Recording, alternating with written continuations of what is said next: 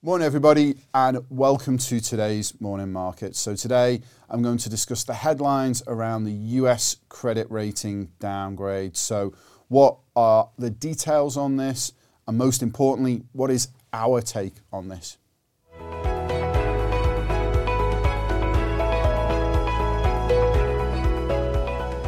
Okay, so let's look at the details. So Fitch, one of the main credit rating agencies, yesterday downgraded the US credit rating from AAA to AA+.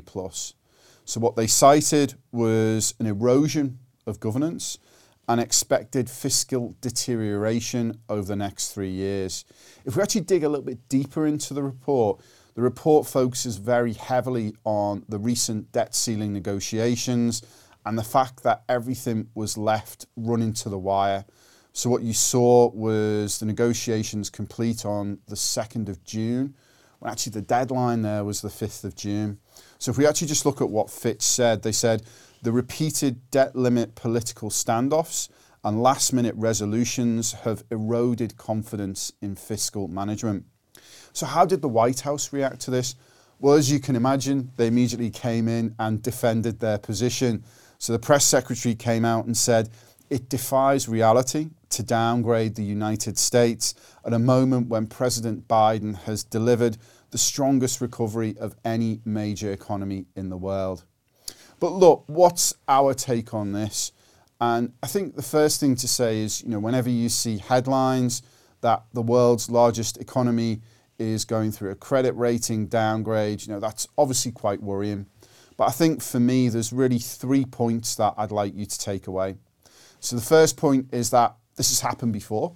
So it's happened in 2011. Exactly the same thing happened with Fitch reducing the US credit rating down from AAA to AA+.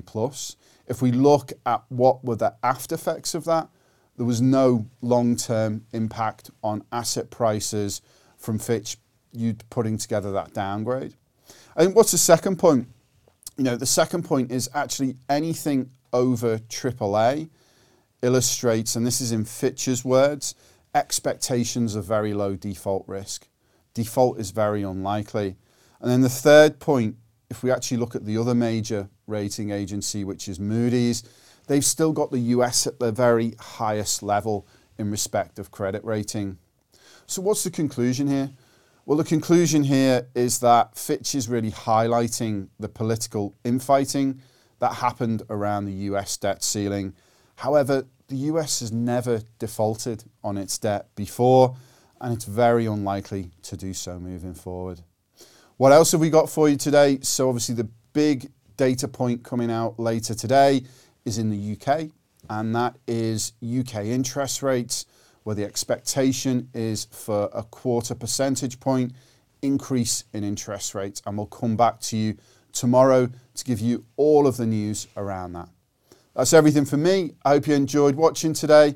Look forward to speaking to you soon. Thank you.